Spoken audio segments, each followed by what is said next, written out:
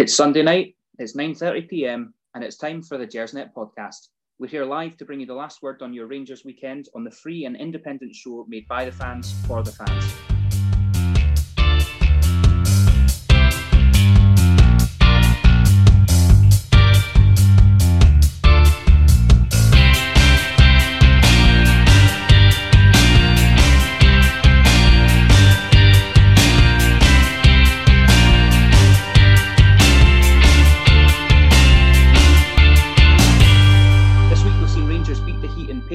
And hold our nerve out in Poland, as well as falling foul of UEFA's disciplinary process. We're going to be discussing all of this and plenty more on tonight's show, which happens to be Gersnet podcast number 55. As I say, we're coming to you live, and this is your show, so please do get involved. We've activated the comments on the YouTube stream there, so if you were at the game today, please do let us know your thoughts. Even if you weren't at the game, then please do say hello as well and get involved in the show. As always, if you're not listening live, the pod is available for download from Monday morning. You can grab that on iTunes, on Acast, Stitcher, Google Music, everywhere you get your regular podcasts. If you've not done so already, please do make sure you subscribe so you don't miss a thing. My name's Ross Bennett, and I'm going to be your Gersnet host this evening. And I'm delighted to be joined by two regulars to the show. First up is John McCallum. John, how are you doing this evening? I'm well, Ross. I can't complain at all. I had a nice weekend. The sun shone. I did a charity walk today for Beatson. So if anyone was in Glasgow and saw lots of people in yellow walking about, I was one of them. Yesterday I did a bit of hill walking and made the most of the unseasonably warm weather, so it was great. Yep, and Rangers won, and I'm looking forward to the week ahead. What about yourself? How are you? Very, very good. I'm warm. I'm really, really warm. It's hot down here, and also it's a bank holiday weekend in England, so I've got the day off tomorrow. So absolutely delighted. How are your feet feeling? I'm tired. I won't lie. I'm not as fit as I once was. That came over loud and clear. Excellent. I've taken a couple of injections to be here tonight. Well, we're delighted that you have. Also returning to the show this evening is Graham Gallagher. Graham, now can you promise me that there aren't going to be any naughty add-ons from you this evening, just in case a UEFA delegate is listening in? Oh, hello. No, there won't be any naughty add-ons from me, that's for sure. Good, I know what you're like. Were you at the game today, or were you watching on the telly? No, I wasn't quite as active as John. I was an armchair fan today. Fantastic. Same as me. Right, listen, obviously we joke about the UEFA delegates and the punishments and all that. That's all going to come over in good time. But first things first, this is a football podcast. We're here to talk about Rangers. We've had 2 games this week, which is what I want to talk about above all else. I think the best place to start is over in the Costa del Paisley with today's game against St Mirren. Now, Graham, depending on who you speak to, today's game either showed us that we still can't break down defensive sides and it's all a disaster, or it's demonstrated an excellent desire and grit and determination to win against a team who parked 11 men behind the ball. What did you make of that? I thought St Mirren set it up the way they have in the first 2 games of the season. Very difficult to break down. They only lost by an odd goal against Hibs and they beat Aberdeen. That's more or less what I was expecting from them. At times it felt a bit like watching primary school football when any of our attackers or midfielders were in or around the box. There were like 5 or 6 people around them, all trying to get a kick at it and get it away. Unfortunately for us, Rangers were professional enough to finally get the win in a game that we would normally have drawn last season. I think I agree with you there. So it's a game that we really would have struggled in last year, and it's similar to how we started the season against Kilmarnock, is that, you know, we've taken 3 points from somewhere that we might have taken 1 point last season. But like you say, we clearly still slightly struggled to break them down, with them putting at times all 11 men behind the ball. And there were times when, you know, we had our back line in Helander and Goldson were 25, 30 yards away from the St Mirren goal line. So we were pushing hard, and like you say, they were crowding out our strikers, crowding out our attackers, and it was difficult to find that space. John, is it a concern perhaps that we're still struggling to break down these teams? I mean, let's be fair, if we didn't score from a set piece today, that was ending 0-0. No, I don't think it is a concern. I mean, we did break them down. We did win. A piece of magic won that game. And that's what's required. That's what's always been required. I mean, go back to the days of Brian Laudrup. You know, we needed a piece of magic. We needed a genius to win games against teams like St Mirren in those days. And those days, it's not changed that much. St Mirren came out to try and not lose. That was their entire game plan. They saw what happened to Hibs, and they didn't want the same thing to happen to them. And they played that way, and it was successful for them. They got away with a 1-0. They could have perhaps sneaked a draw at the end. So no, it doesn't worry me enormously. We don't have the players we had. I mean, I name check Laudrup. We don't have a player as good as Laudrup. However, we know what we're up against. Overall, I'm fairly satisfied. A 1-0 after a European game away to St Mirren early in the season. I'm happy with 1-0. So it's not worrying me hugely, though.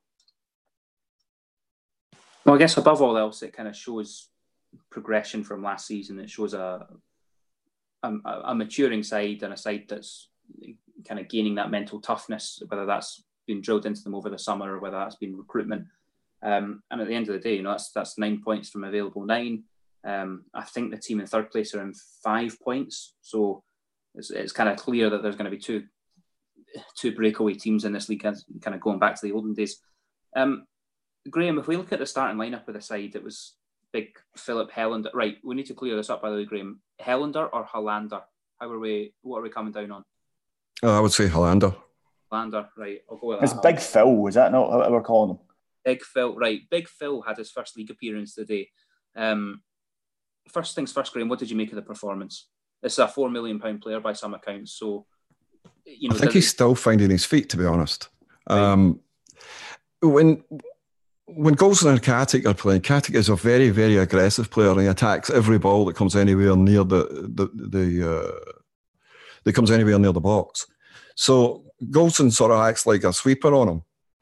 But when he was with Helander today, Helander being a more senior pro than Nikola Katic, he stood off him quite a bit, which I don't necessarily think helped Helander.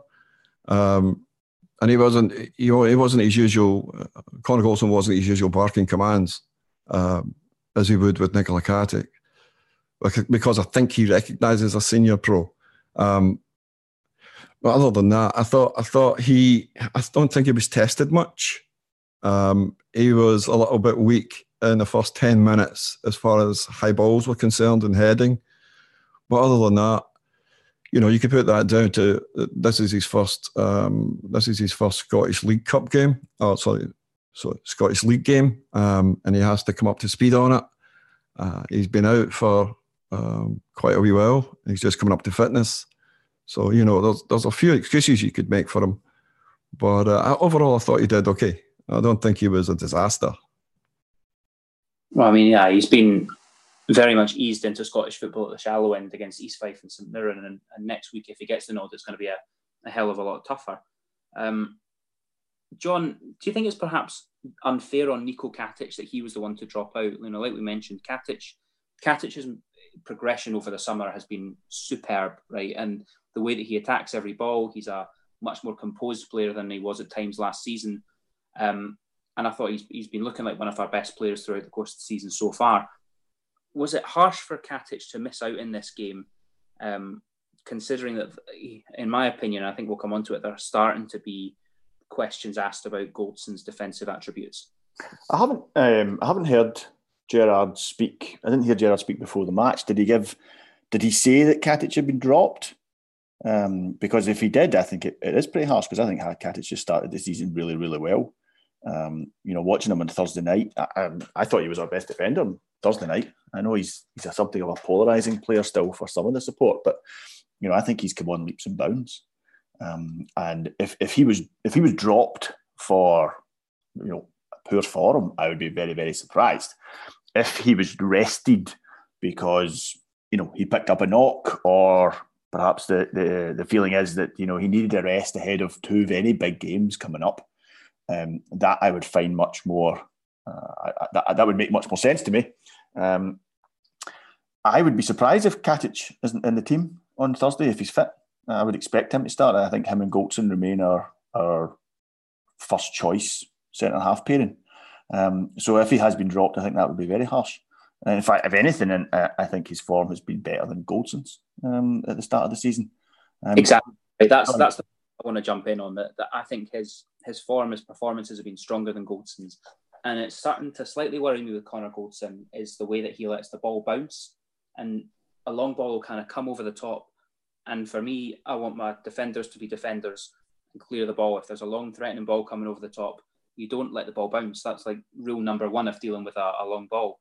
And Goldson sometimes seems to slightly panic. And with these long balls, he's almost the opposite of Katic, who will just get up, get his head on the ball and head it 25 yards back the way. Whereas Goldson will let the ball drop and sometimes play himself into trouble. And with that in mind, would you be comfortable playing Goldson in both games this week, John? Considering, this week could, whilst it's early, be a real season-defining week. Yeah, with a huge week ahead. In May, on and off the park, with a huge week ahead.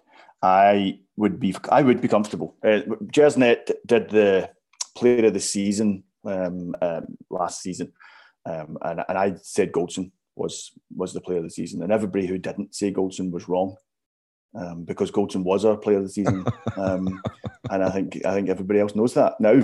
I've convinced them all since then, and I agree. I think when I said it myself, Katic I think has actually started the season better than Goldson, but no, I still think Goldson is a very, very good centre half, and I haven't seen enough of Big Phil or Edmundson either to know if they're better than Goldson, but Goldson would still be one of the first names on my team sheet. They let one against Warsaw. He kind of let one past. It was a strange one. I couldn't figure out if he misjudged it or if he just missed it. It was a kind of one kind of flashing drive across the 6-yard box, kind of heart in the mouth stuff on Thursday night, which you looked at 2 or 3 times in the replay and you thought, I don't know. As I said, I don't know if you misjudged that or if you just missed it. Either way, it didn't look too clever. But I think I'd still want Goldson there. He would still be my first choice. We'll see what the two new centre halves are like over the next coming months. But for now, Katic and Goldson would start for me. I think it's just a case of Perm 2 from 4 in there as far as that's concerned, John. Yeah. I don't think Nikola Katic was dropped today. I think he was rested. I think the only person who had any injury concerns was Shea Ojo. Something he might have picked up on Thursday night. I thought Flanagan maybe took a knock on Thursday night. Yeah, that's possible. I wondered if that's why he was out. So it sounds like what we're saying then is that on Thursday we shape up with Katic and Goldson at the back, and that in what could be our last European game for the season, there's no place for our big £4 million centre half. No, not based on current form. I think the fact he cost £4 million is irrelevant in this conversation. But I mean, does that make it more of a considering the fact that we've got Goldson and Katic, who are probably two of our stronger players throughout the 11, we've got Edmundson sitting behind them. Does it make it even more, as the weeks go by, more and more strange and confusing that we spent £4 million on another centre half? How many goals have we conceded this season so far? I could count them on one hand. Exactly. So the defence is playing well just now. It would be criminal to look at that defence just now. With the possible exception of left back, you couldn't certainly look at the right back or the centre halves and say, right, one of you two needs, or one of you three needs dropped. The fact that we have 2 good centre halves sitting on the sidelines awaiting their chance is possibly why Katic is playing so well. You probably won't remember this, Ross. We used to have a player play for us, a guy called Mark Hateley. Ask your dad about him. But we broke the British record to buy a guy called Duncan Ferguson. Biggest signing in Britain at the time. Literally made the news at 10. And Ferguson. I'm being slightly flippant. You know the kind of player Ferguson was. But Ferguson was very much viewed as a replacement for Mark Hateley. And the season we signed Ferguson, Hateley had his best season for Rangers. He rose to that challenge, and it could be that Katic is rising to the challenge. Could be that Katic has realised, okay, if I want in this team, if I want to be a part of this, then I need to be at the top of my game every week. And if that cost us £4 million to bring in a guy who'll get a game, centre halves pick up bookings, centre halves get sent off, and centre halves pick up injuries. And if we go through on Thursday, we'll have a lot of games to play. So they'll all get a chance. I don't have any doubt about that. But I have absolutely no problem with us having spent that money on a centre half, particularly, hoping he's a good centre half. I think that was a very wise move. And, it's a long season. So, I think they'll all have a part to play. You could tell the value of them, both of them today, because for most of the game, they played the game in St Mirren's half, across the halfway line, and not in defence at all. Katic has been tell you what I've liked about Katic this season. He's a threat in the opposition box as well. Oh, without a shadow of a doubt, he's extremely dangerous in the air at set pieces. Yeah, I think he's probably our most dangerous player at corners and that kind of set piece. I think Katic is the one that occupies the mind of the opposition. His goal in Midtjylland was absolutely fantastic with the outside of the boot. His goal in Denmark was supreme. I loved it. If we stay with the back line though, and we move away from the centre halves, obviously the right back slot is nailed down. Borna Barisic today arguably had his best game for Rangers and scored an absolutely stunning goal. And if there's anyone listening to the show and hasn't seen the goal, it's just wonderful. It's a perfect postage stamp free kick, really, really nice at a time that we needed it. First things first, Graham, what can that do for his confidence? There's a lot of people saying online this evening that that Barisic needed that and now he can kick on and be the player we all know he can be. Is that a wee bit simplistic? Is that oversimplifying things a bit? Is it oversimplifying things about his confidence? Well, I don't know. He seemed to enjoy scoring. Straight to the fans, although he's booked for it at the end. But it seemed to mean a lot to him. Or well, at least it looked like it meant a lot to him. So yeah, of course it would boost his confidence scoring a goal like that. It was a peach. And it wasn't as if he smashed it into the goal. He placed it delicately, passed it into the net up in that corner. A fantastic goal. He knew exactly what he wanted to do with it. But I guess the question is, what does Barisic need to do now to nail down that left-back slot above two guys who aren't even natural left-backs? Just keep playing the way he's playing. And today's goal, help him with that, help him with the confidence and help him to get there. Well, the way he started the season, I didn't think he'd done anything wrong to be dropped in the first place for John Flanagan. Other people have a different opinion at that, but I didn't see they had done anything. But he doesn't offer anything going forward. Well, at Kilmarnock, he was teamed up against both Chris Burke and the lad O'Donnell. And Scott Arfield wasn't making the runs for him inside him because Scott was playing tight. So he didn't really have the opportunity to make many the overlap, and then booked in the first half, so removed for his own safety, I think. But I didn't see him making any mistakes. He scored a cracking goal against St Joseph's as well, which apparently has been attributed to Conor Golson. So as I say, I didn't see anything in what he had done that merited them being dropped in the first place. Although the Rangers fans are still yet to be convinced by this guy.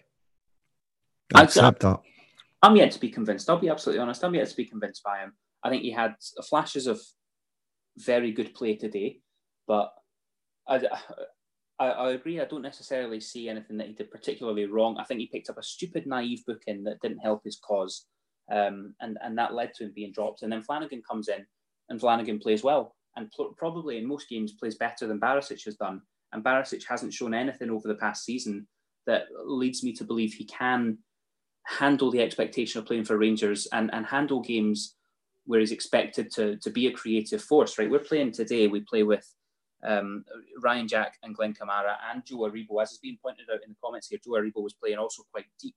And obviously the idea for that is to allow Barisic and allow Tavernier to push on and really develop down the wings. It happened on the right wing, but it never happened on the left because Barisic and Jordan Jones never really worked well together. No, that's true. I think that's what the main problem is. We're comparing them and contrasting them against James Tavernier, who for the last 3-4 seasons has been excellent for Rangers, and at times his delivery has been fantastic. And now in the first 10 minutes of the game today, you're looking at James Tavernier and you're saying, Tav's up for this. But a lot of the balls that he put in were overhit. And that's the truth. They were overhit and there was nobody there. Jordan Jones should have been in there in that area, but wasn't. We've seen the same thing on Thursday night against Legia. And Ojo got on it in the first 8 minutes. Ojo got on it, but he put his header wide, if you remember that. It was the same ball he played. And again, John Flanagan wasn't up there to pick up that ball. So John Flanagan on Thursday night was fantastic. He was excellent. He's made some fantastic tackles and some excellent interceptions. But that doesn't mean that the Borna Barisic isn't a good player, just because John Flanagan had a good game. No, that's true, and I'm not going to argue with that. But the question, I guess, in a more pragmatic sense is, do you trust Borna Barisic to play on Thursday and play on Sunday in our two biggest games of the season? Maybe not Thursday, but Sunday, yeah. That's interesting. See, I wouldn't play him on Sunday. He gives me the fear at times. I just don't know if I could play him on Sunday. Well, we played him at Celtic Park last year, and he was absolutely fine. I'm with Ross. He's a player I'm yet to be convinced by. You know it's there. It's so frustrating. There's a player in there, but he's hiding it.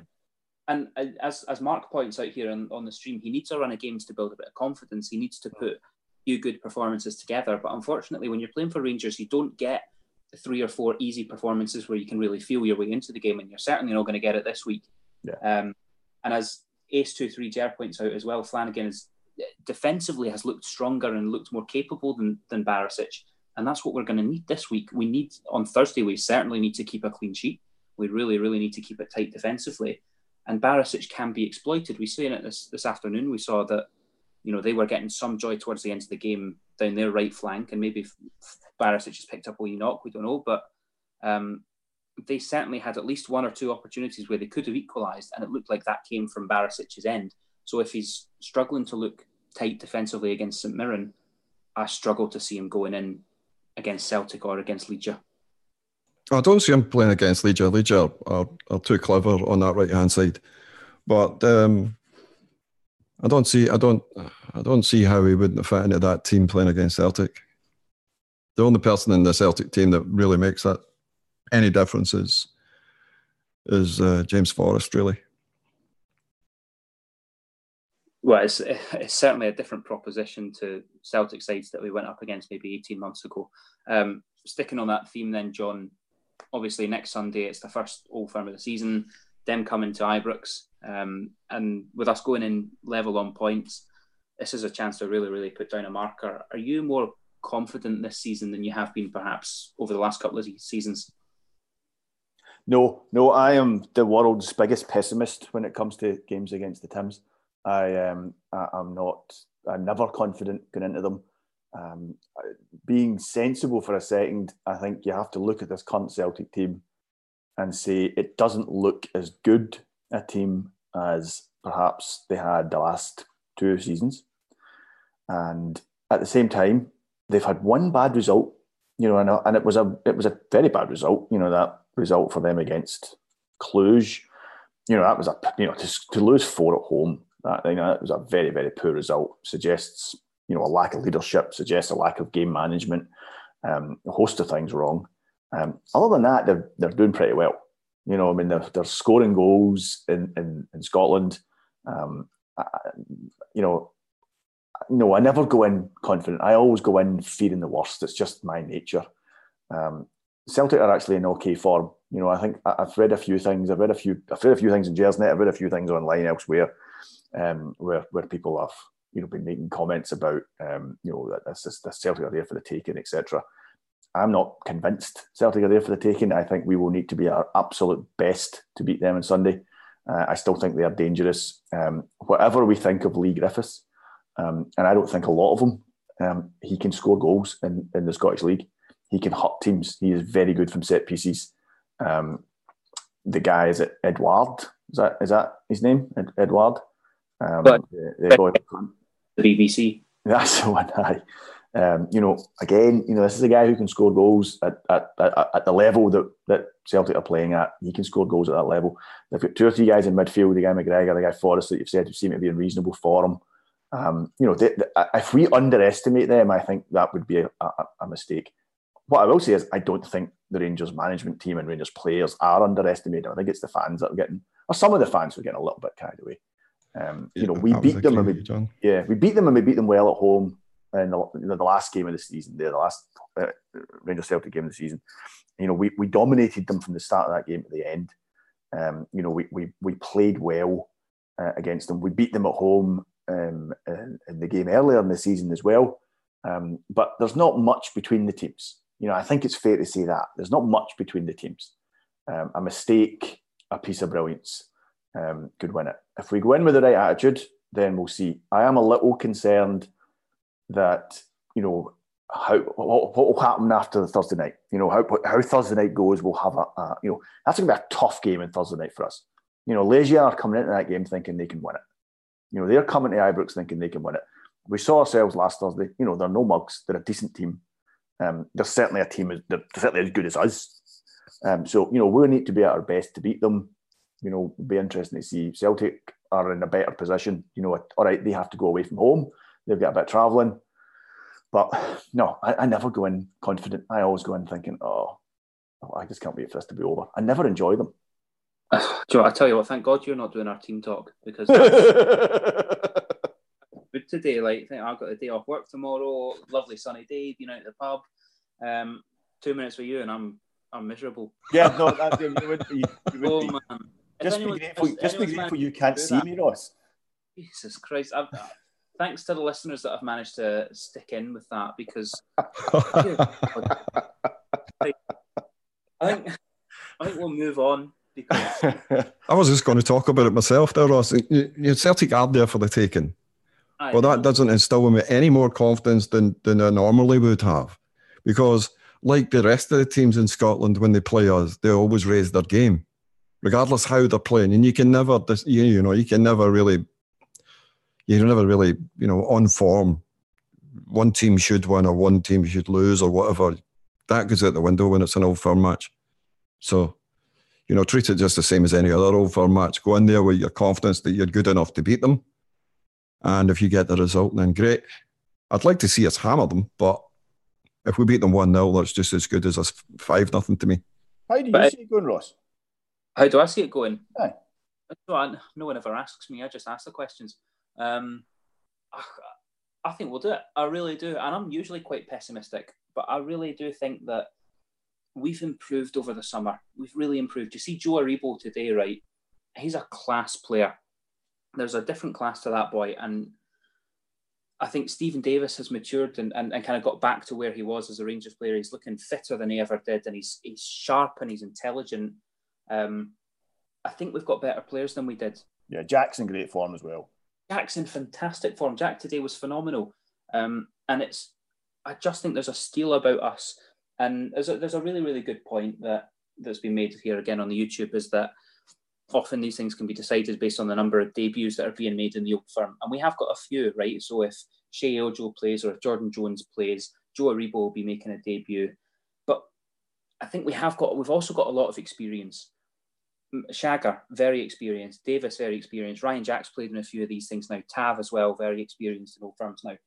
And I just think if we get the noise levels up in Ibrox, obviously with the right songs, we can create an atmosphere that's going to make them feel under pressure, put them under pressure very early on. I would just love to see Morelos get a goal. I really, really would. I would love to see him, because that's the one stick that people can still beat him with, because his disciplinary record's tidying up. His goal scoring return is excellent. The one stick that they still beat him with is that he's not scored against Celtic. I would love to see him stick the winner away on Sunday. I think we'll do it. I really do. There's a good chance of that happening if Frankenstein's in goal. Aye, exactly. I mean, did you see, by the way, that they announced that signing like midway through the first half of them playing out in Stockholm? And yet we're supposed to believe that they have all this great PR and they're such a slick machine. Anyway, we're getting away from the point. I think what we need to do next, lads, is talk a wee bit about Thursday. It was obviously a tough place to go, Legia Warsaw. It's a step up in class and step up in ability compared to the teams we've faced so far. Midtjylland were a good side, but we proved ourselves to be better. But I think Legia Warsaw are kind of a cut above them. John, I'm sure you managed to catch the game on Thursday. What did you make of the performance? And is 0-0 a good result for us? I was disappointed with the result. I think you need to score away from home. I think in two-legged European matches, you need to go away from home. This may sound daft. I actually think losing 2-1 in some ways is a better result than drawing nothing each. I don't know, that sounds daft, but I still think you need an away goal.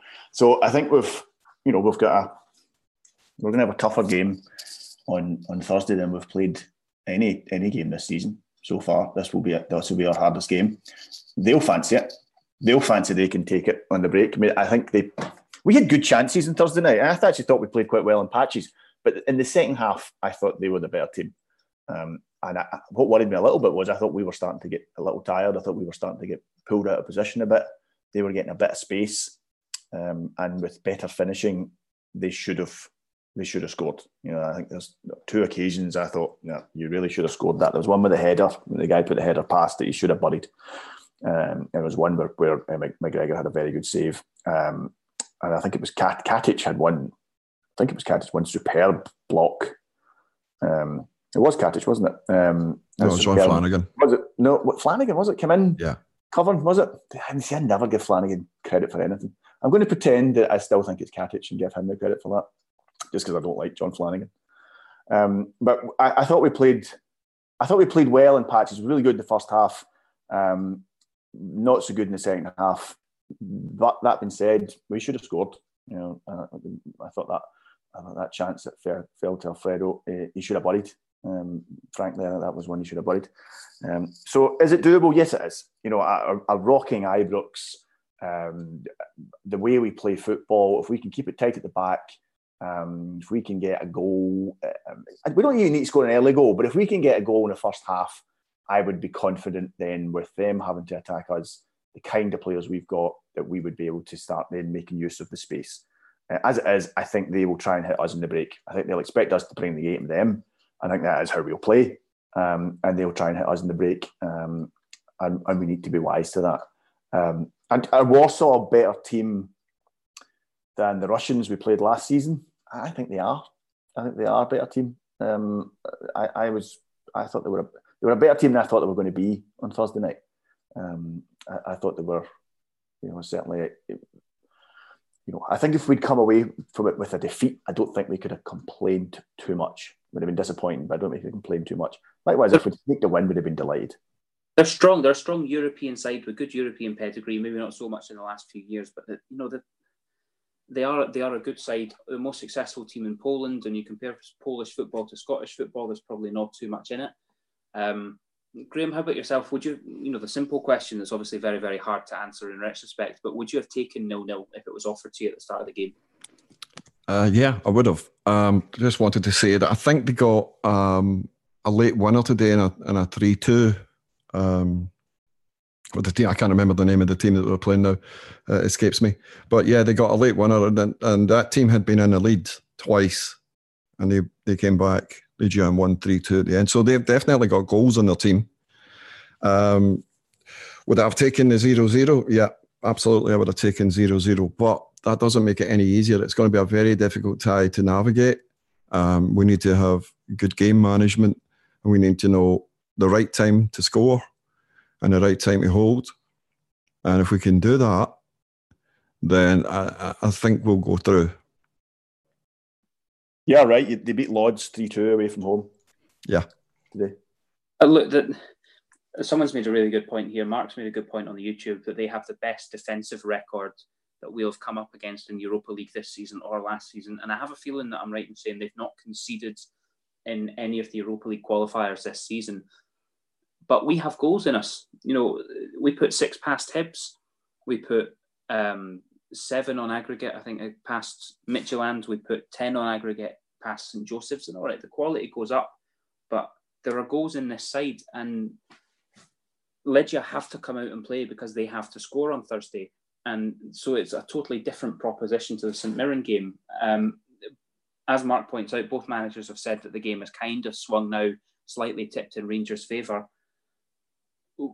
It's hard because the most pressure in this game is on the Rangers' defence, right? If Legia score, I think Legia win. So we need to keep a clean sheet. Obviously, if Legia score, we need to score twice. And the game on Thursday there, all the literature that I was reading before it and match analysis stuff that I was reading before the game expected them to use a high block, which they didn't do. They used the mid block. So that reduced the space in the middle of the park. Now, is that the way they play at home, or is that the way they play away? If they use their high block, then there's plenty of space in the middle of the park for us to exploit. John, do You need someone to explain what a high block and a mid block is, or are you feeling all right? No, I know their haircuts. That's shite patter. Right. No, you're right, Graham, in that it's tough. And what I think is going to work in our favour is that we have got a very adept tactical coaching side in Mick Beale, Jordan Milsom, particularly Michael Beale, of course. And I think they'll be well prepared and well set up. And also Steven Gerrard. So he's got the experience himself, over 100-odd games in Europe. So that's where I think the game will be won and lost. Of course. And so, but to me, the game is going to be won and lost in our penalty box and how tight we can keep it. As has been pointed out online here, Legia Warsaw are very, very good in the air. They're very good at set pieces and they're particularly deadly from corners. So what's going to matter most to us is keeping it tight in our own penalty box. And, it sounds silly, it sounds old-fashioned, but a no-nonsense approach. And that, to me, is why Nikola Katic has to play in this game. I'm sorry to kind of bring it back to something we were talking about 15 minutes ago. That's why Katic has to play in this game. And I worry that Connor Goldson doesn't have quite as cool a head as Katic does. We were also informed that Midtjylland had that capability as well. Exactly. I mean, there's a good shout to say that Legia are a slightly better team than Midtjylland, but I thought Midtjylland were pretty handy, to be honest with you. And their set plays just didn't work on the night. But apparently that's where they're strongest. And we did okay against it in both games. I thought we overran them from the start of the first game. We just overran them. We took our chances. That tie was over by midway through the second half of the.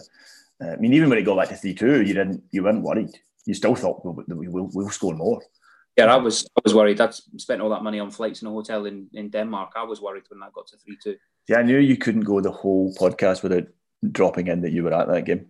I knew it was impossible. No, sorry. The thing is, right, John, we can talk about, I think in Denmark they were technically good players, but they were tactically poor. And that's probably been borne out by the fact that their manager's now walked away because he knows how badly he got that wrong.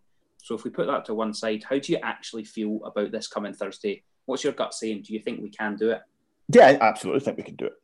I think, like you said, there's goals in this team. We can score. We play nice football. Having watched us in the Europa League last season, we shouldn't fear anyone. I do think that the players, I think the Europa League level is our level just now. I think that is the kind of level we're at. And I think we can, go toe to toe with just about any side in the Europa League and at Ibrox and, expect to have a result. So, no, I don't go into it fearing the worst. It's not like the Celtic game where I don't work with any Legia Warsaw fans. I don't have to fear getting to see them on the Monday morning.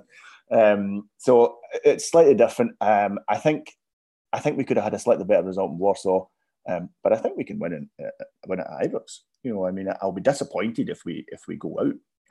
We're not playing. They're not Barcelona. They're not Liverpool. They're a decent European team. They're on a par with us, but at Ibrox, I still think that we are good enough to win this tie. I think. Yeah, I agree. More goals than them. Anyone. It's on anyone. That's it. Anyone at all, and we're through. 1-0, 5-4. It doesn't matter. We just need to do it. But I think we can. And I think you said it yourself. There are goals in our team, and if we can keep it tight at the back, then I think we can score.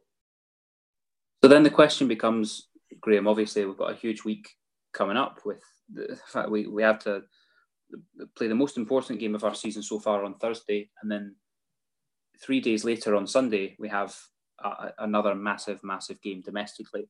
How do you balance the importance of getting the team right on Thursday with ensuring that we're sufficiently prepared and sufficiently rested for Sunday? You don't balance it. You play your best team in both games. It's only 2 games. But does that potentially compromise certain players and then potentially compromise the effectiveness of the team for Sunday? It shouldn't. It's only 2 games. But it's the start of the season. You mentioned, I'm sure it was yourself mentioned, that we did start to look tired in Poland, which isn't something we've said often about a Steven Gerrard team. So if we were looking tired, it's John. John. Then, if we're looking tired in Poland, which I agree with, is there a danger that we need to be looking at rotation or need to be playing this smart, and it's not just as simple as play your best team because it might compromise the effectiveness on Sunday? Well, if you look at it was a very professional performance by Rangers on Thursday, especially in the first half. We more or less controlled the first half, and they were reduced to what in total over the full game, maybe 3-4 shots, and a European tie for a qualifier. That's no mean feat. So it's not a surprise to me that around the 60, 65 minute mark, certain players, Joe Aribo in particular, was starting to get tired. The amount of work that they were putting in was basically, that was the result. Of course they were going to get tired. Scott Arfield was knackered. Scott Arfield wasn't so hot today either. His first touch was off, and he did look tired. But he's got a few days to rest up for Thursday, and then a few days again to rest up for Sunday. These are players that will probably play both games, Thursday and Sunday. And then you can pick around either Jermaine Defoe for Thursday or Jermaine Defoe for Sunday. Now, who do you play? Do you play Jermaine Defoe on the Thursday or play him on the Sunday or play him in both games? I don't think Jermaine Defoe at his age has got those two games in him. Alfredo Morelos most definitely would have. No, I don't see any problems with asking professional football athletes to play 2 games in a week, especially when they're two massive games like these. Yeah, I agree with Graham there, Ross. Particularly in August. Fair enough if it was March, but I think in August, that we're more than capable of playing these 2 games. Yeah, some players will be tired. They might get knocks, etc. But you still play your best team on Thursday, and then see where that leaves you for Sunday. Our squad's big enough. See, that's the key point. You play your best team on Thursday and see what that leaves you on Sunday. And I'm not saying you're wrong, and I absolutely agree with that point. But you have to be pragmatic and realise that does leave a potential that if 3 of our best players get kicked off the park on Thursday, we are compromised for Sunday. And I know you can't legislate for that, but that's the reality of the position, right? Well, yes, it is. But so I don't think you can prioritise. I think at this stage, winning on Thursday is important to the club. Financially, it's important to the club in terms of the prestige of getting through to that stage again. And it's important to the supporters because that's where we want to see our club playing. So, I would be very surprised. I would be disappointed if we picked a team on Thursday with one eye towards Sunday. I would be very surprised at that. In fact, for me, if you said which of the 2 games is the must win, I would say the Warsaw game's the must win. We don't win that match, we're out of Europe. We don't win the Celtic match, we've still got another 6 months to get past them, and I think we can. I agree. Absolutely. Yeah. Look, it's a fair point, and like I say, I don't disagree with you. To a certain degree, I'm playing devil's advocate, but I think it is in an ideal world, I play your strongest side, and they'll be fine, and it's an international break, and you'll just push on through. But the players did look tired on Thursday, and they've now played another 90 minutes where they had the ball for 74% possession today, something like that, and so they've been moving the ball, they've been doing the running. To then ask them to play what is going to be the hardest game of the season on Thursday, and then the next hardest game of the season 3 days later, it is tough. It's tough physically, and it's tough mentally and emotionally. But you're right. You're spot on. You play your best team, and the Thursday's game is a must-win. But if we don't win it, you can make an argument that gives us more time to focus and prioritise on all of those arguments. I don't care about that. I want to win every game. But there we go. Listen, I think we need to, at this point, kind of address the big UEFA-shaped elephant in the room. On Friday evening, we obviously discovered that, first of all, the news broke that there was going to be some kind of sanction, some kind of penalty for illicit chanting or singing against St Joseph's. It then followed very, very quickly that meant 3,000 seats were going to be closed in a partial stadium closure for the home leg against Warsaw. Obviously, what's now transpired is they've decided on the section that's going to be closed. It seems that Union Bears have been kind of pinpointed as the root cause of the problem, whether that's right or wrong, and we all have our own opinions on that. Graham, I know you don't want to say too much about it, but we'll kind of jump with you first and then let John take over. What are your kind of immediate reactions to what's happened off the field and in a disciplinary sense from Friday night? Well, we really, as a fan base, have to be pragmatic about it. We were warned previously about unacceptable language in songs by UEFA. And we were told that we would have sections of the ground closed off. And essentially, although we were not actually absolutely 100% sure as fans what was in this latest report, UEFA have decided, this is their tournament, they have decided that we have to have a section of our stand closed. Being pragmatic, we have to accept that and move on. How the club deals with that is a different matter, which is something that I don't really want to discuss because I don't have any solutions either, really. But we have to accept the UEFA ruling as it is and move on from it. It's a mature approach, obviously, Graham. John, we'll come to the kind of the rights and wrongs of this and who should, who can we assign any blame to?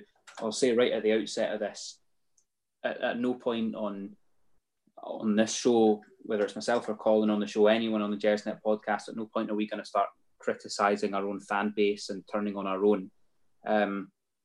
Let's get one thing out of the way first, John.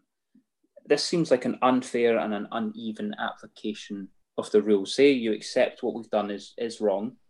You accept that the crime that we've committed was committed. It strikes me that the application of the rules, when you look at what's being done by the fans of other clubs outside Scotland, inside Scotland, it doesn't seem like a fair and even application of UEFA's rules and UEFA's sanctions.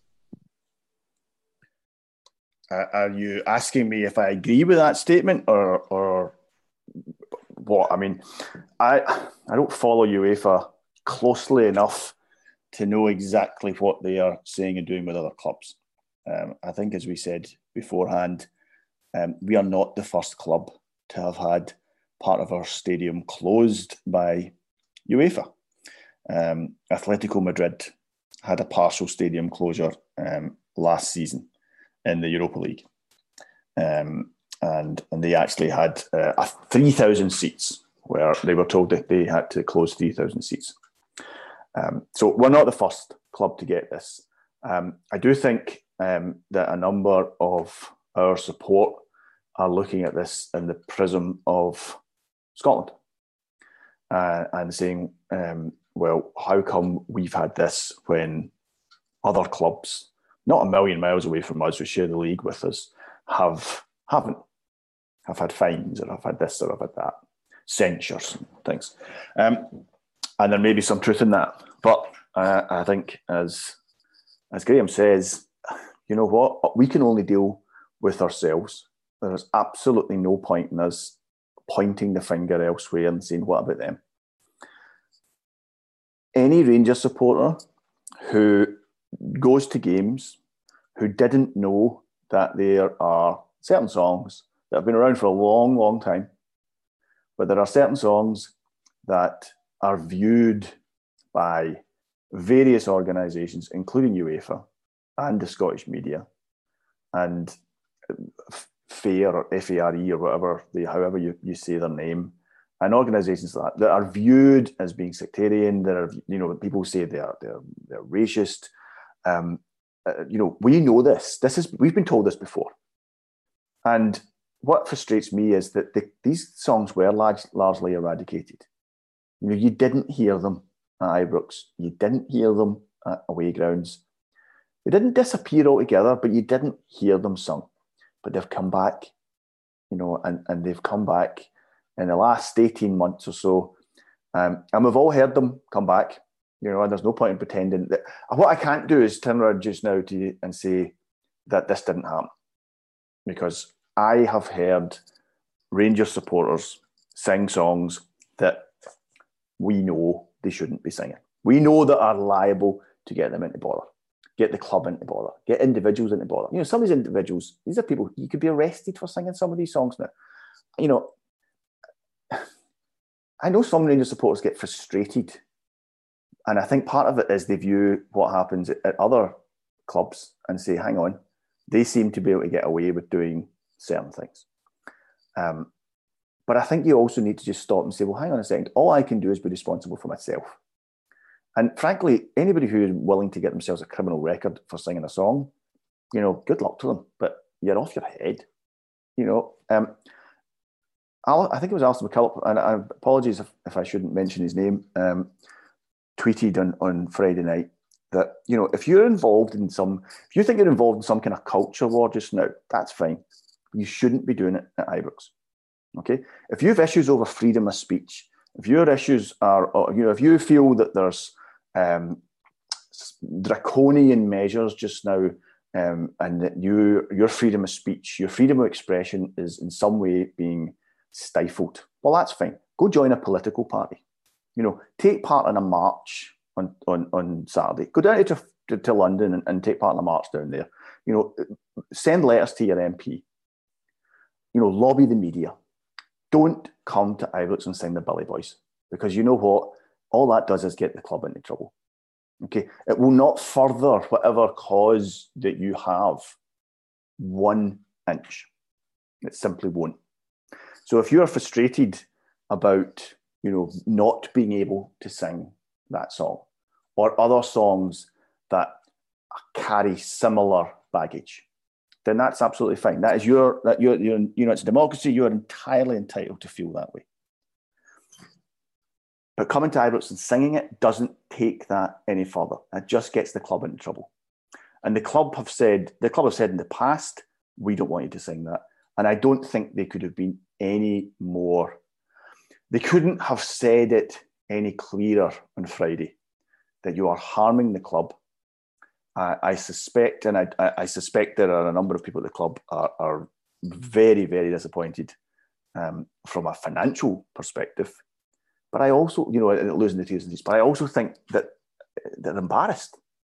You know, I don't think, and I have this conversation with people from time to time, I don't think the Rangers support is racist.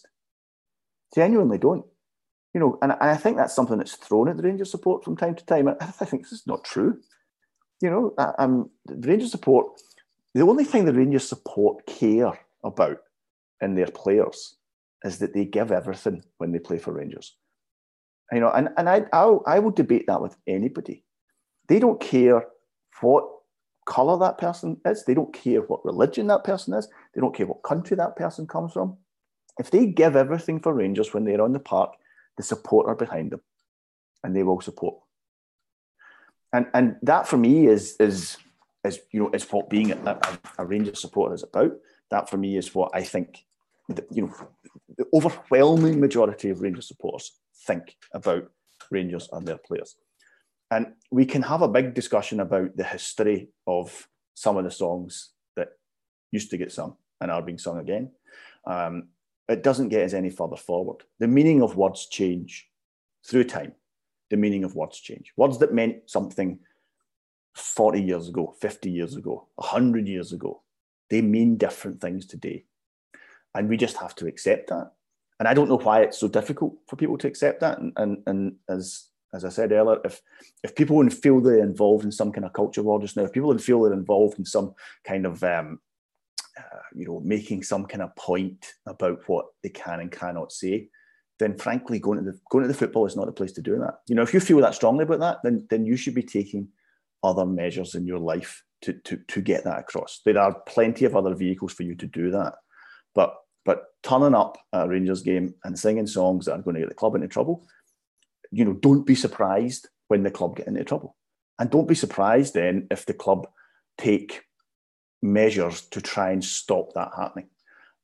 I think everybody who goes to Ibrox on a regular basis appreciates what comes out of the front of the Broomloan. You know, there are times in some games where, frankly, if they weren't making a noise, you'd hear the players.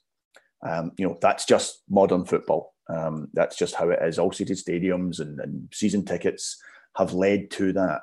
And I think everybody is grateful for the noise they make. So do I think it's fair that they seem to be getting the blame? I'll choose my words carefully here. I think 99% of the songs sung at Ibrox begin there. So I can understand why that seems to be the section that's getting closed. And for all I know, UEFA have said that is the section that's getting closed. I don't know one way or the other, or whether that's the club that has made that decision. But I can understand why. I think there will be repercussions. I think, I imagine I read the Union Bear statement before we went on tonight, and they're clearly not happy about it. I suspect there will be, there's countless pages on the thread on this in Gersnet just now, with people making various different points. But as I said, UEFA make the rules. There is absolutely no point in complaining about that. They make the rules. It's their ball, and if they say we're taking our ball home, we've no game. And it does frustrate me. And a bit of my wishes we've maybe spoken out about this a bit earlier, Ross. We've all heard these songs over the last 12 to 18 months. We've all heard them come back. And I wonder whether some of us should have spoken out a bit earlier and said, look, you know what, that needs to stop. Maybe that has been going on in the background. Maybe there are people at the club have spoken to, and I know there is conversations between the various singing sections and Union Bears and the club. They clearly have to be talking to each other to put together some of the displays and things they're doing. I have some sympathy. There will be people in that section who are not going to get to see a big game, who perhaps have done absolutely nothing wrong. I think that happens in football, where we all end up getting tarred with the same brush, and that is very unfair at times. But surely now, hopefully now, that will be the end of it. Hopefully now folk will just accept, what, whether you like it or not isn't the point. The point is you can't do it. So please stop, because this is what happens if you do. What's your take on it, Ross? You're viewing it from afar. Yeah, I think first things first, that speech was certainly much more uplifting than your preview for the Old Firm game next week. But I think I totally agree with you, and it does boil down to it's UEFA's law, and you can argue the merits of the law to try and change the law, but until you change that law, it's still the law, right? That's still the rule. So you can't break the law. You can't do the action that would break that rule until you've changed it, right? It's not dissimilar to, like, for example, laws around smoking marijuana, legalizing marijuana. You can make arguments as to whether it should be legal or it shouldn't be illegal. But for the time being, you can't do it. And if you do it, don't be surprised that you get into trouble. And just, by arguing that, well, so-and-so down the road also does it and they're not getting into trouble, or, well, I did it, but it shouldn't be illegal and it shouldn't be a problem. That's kind of irrelevant. It's all bluster around the sides of the things. Singing songs like that or the add-ons are getting us into trouble. So let's stop doing it. Let's support our team in other ways, because I don't care which players bless themselves. I don't care what colour a player is or what religion he is. We've had Catholic captains, Catholic managers, Catholic goal scorers, and every single one of us has taken them to our hearts. And so it's beyond belief, because actually I don't think we're really, we don't mean the kind of thing behind the word. We don't mean that sentiment, I think, a lot of the time, but that doesn't matter. We're still committing the act. We're still doing it. And it really is that simple. And yes, we're an easy target because the guys at FARE are clearly biased, right? You look at the number of games they're attending, our games versus other people's games. There's a clear bias there. The actual guy who passed on the report is clearly biased. It doesn't matter, right? Because we're still doing it. And we are a very easy target because we keep painting a giant target on our chest and we keep handing them the ammunition. And when that stops, then I find it frustrating. The one question that I do have, actually I have loads of questions about the whole thing, but I can see that we're really running out of time. The one thing that I do want to ask John is, you say that the songs kind of went away. Why is it, in your opinion, that the songs have come back? Because they didn't go away fully. They went away. People were stopped singing them at the matches. But, if you went to, I live in Glasgow. You guys have all spent time here. If you went to certain pubs, you went to certain functions, you'd hear those songs. They never vanished completely. And I do think there's a part of the psyche in Scotland, certainly, and certainly in Glasgow, that people don't like being told they can't do certain things. They don't like being told, no, that's not, you can't do it. You can't sing that song. You can't say that. Particularly when it's something that has gone on, for years, for decades. Let's talk about the Billy Boys. And I don't know if it was that specific song that was the case here, but that was a song that we were told to stop singing. Okay, so people didn't forget the Billy Boys. Frankly, the Billy Boys, it's a great football song. It's the right tempo. It's the right length. It's a song that, if it had different words, would still be a great football song. The Kilmarnock fans sing it with different words. It's a good football song. But what I mean by that is it's an easy song to sing. It's the right, as I said, the tempo's right. It's the right speed. It's easy, and we're missing it. So they never went away, Ross. Those songs never went away. We just stopped singing them at Ibrox. But you could still hear them. I think if we're all being honest with each other, you could still hear them. You could hear them in supporters' buses sometimes. You could, as I said, you hear them in certain pubs. They never went away. I think there's still an element in the support who don't like the fact they're being told they can't sing these songs. Who will point to other clubs and say, well, how come we can't use that word and they can't? And you say, well, you know what? That's their problem. Our problem is don't use it. And we can get into the ins and outs of, well, it's 2019. Why the hell are we singing about this now? We can get into all that if anybody wants. But culturally, it's still there in some of our support, that they still want to sing about it. And I think they were annoyed that they weren't allowed to. And it came back when we were going through the divisions, and it was a wee bit of a hoo-ha, but, that kind of nobody made a big enough thing. And I do think the Scottish League and the SFA, I think they tried and then they stopped, and the Scottish Parliament get involved, and it didn't quite work out the way they thought it was going to work out. And I do think that people have thought, we can sing this again because we're not going to go to jail, and nobody's brought in any legislation that's properly going to stop this. So it's came back. And there's a whole variety of reasons for it. But I find it really frustrating. And the truth is, I find it embarrassing. I do. When you hear the songs, you think, Jesus, really? Now, I'm an old man now. Perhaps when I was 19, I felt differently. But I'm 49 now, and I don't. I look at it now and I cringe. I do. I think, really, is there a need for that? Why are we singing about that against, a team from Gibraltar that were horsing? What brings that to your mind? I don't know. You can only ask the guys that are singing it. Well, it's just put a real dampener on what's been a fantastic opening to the season. And listen, we can go on and have a superb week that will really be season defining for us. Could bring in a hell of a lot of money. Could see us go clear at the top of the league. Could have a real psychological impact on the title race.